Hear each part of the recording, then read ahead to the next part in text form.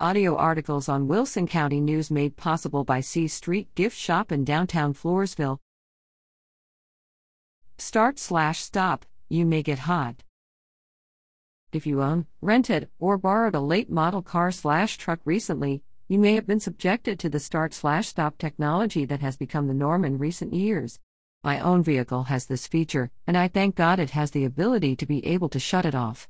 Hybrids have used this technology for several years, shutting the gas engine off at stops to save fuel, but the difference is the battery/electric motor took over and kept the AC running while the engine was off, and there was a nice balance between the gas engine and electric motor as they switched back and forth.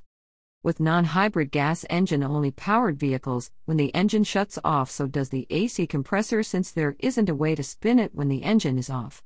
Hybrids have a unique AC compressor that can run off of the engine or the electric motor, making them obscenely expensive to replace, but they work well continuously no matter what power plant is running the car. Additionally, when you have a turbo-equipped engine, it's never a good idea to start and stop the engine over and over, as it is hard on the turbo bearings. They spin at horrifically high speeds, are subjected to excessive heat, and multiple start/stops will reduce the life of the turbos. So how and why does this ridiculously unnecessary feature work? When the engine is fully warmed up and the battery is in good shape, there are sensors that tell the computer about the current condition of the battery, and sometimes other conditions are met. When you stop for any reason, the engine will shut down automatically. When you let off the brake or hit the gas, the engine will restart and you are off to the races until you stop again. And again. And again. Think of the wear on just the starter when you're caught in a traffic backup, and it starts/stops over and over and over. So I'll bet you save tons of gas with this annoying feature, correct? Actually, not really. The research I've done predicted a 15% reduction in greenhouse gases with the system enabled over it being disabled, with very little focus on MPG.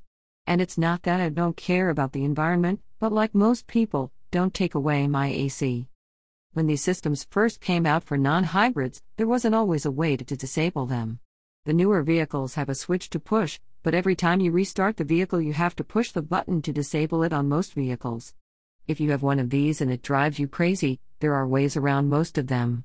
A quick Google search can show the steps to bypass the system, such as starting the vehicle in neutral instead of park on certain GM cars/trucks, and there are a lot of aftermarket kits to disable them as well. I'm looking into a kit for my own truck.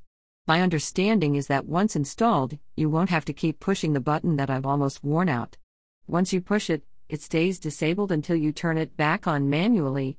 I like the option to have the system remain operational, although turning it back on is going to be about as rare as the government's ability to stop a telemarketer.